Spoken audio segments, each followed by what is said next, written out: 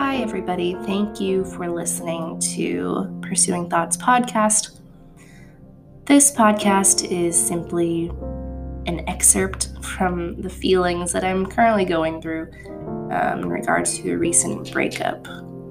I have plans to create a longer, more sustainable podcast that will follow more of the traditional route of talking through things and about certain topics. But right now, this is just a short experience, and I called it one day at a time. I'm sitting in bed after a long, sweaty day. The heat here in Kansas City has been exhaustingly hot and humid, and to add to the matter, my old-timey apartment does not get good air circulation.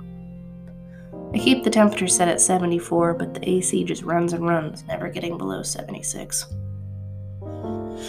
The last few days since the end of my relationship have been full of a range of emotions, mostly feelings of sadness, regret, grief, acceptance, pain, sometimes relief, worry, or shame. And the feelings are like contestants in a never-ending game of spin the bottle. You never know who's up next. But today, mostly, I'm feeling a sense of loneliness. My now ex decided that today would be the day to come and collect his belongings.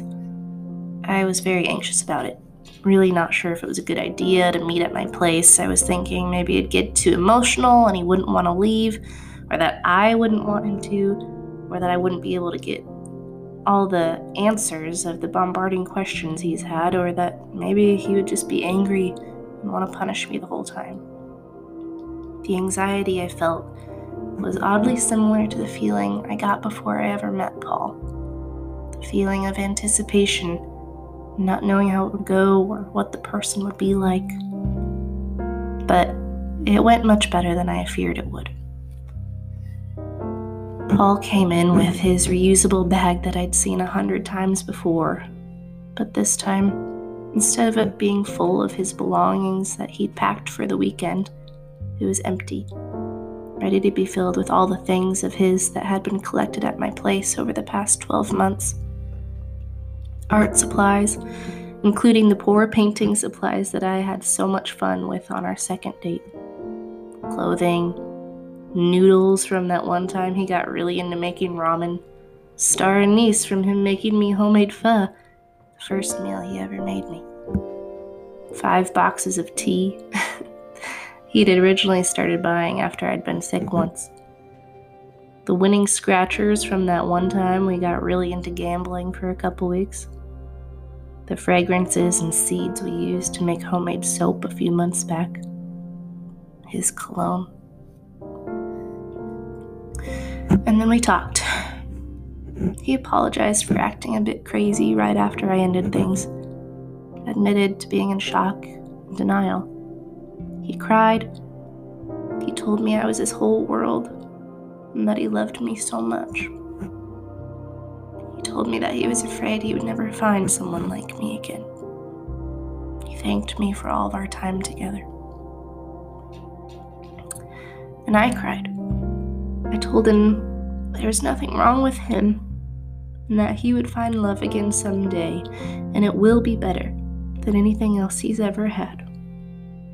I thanked him for all he had done for me, given me, how he'd always been there for me, and for loving me. He took one last walk around my apartment, not sure if it was just looking for any leftover belongings or if it was a moment for him to say goodbye. And then we hugged.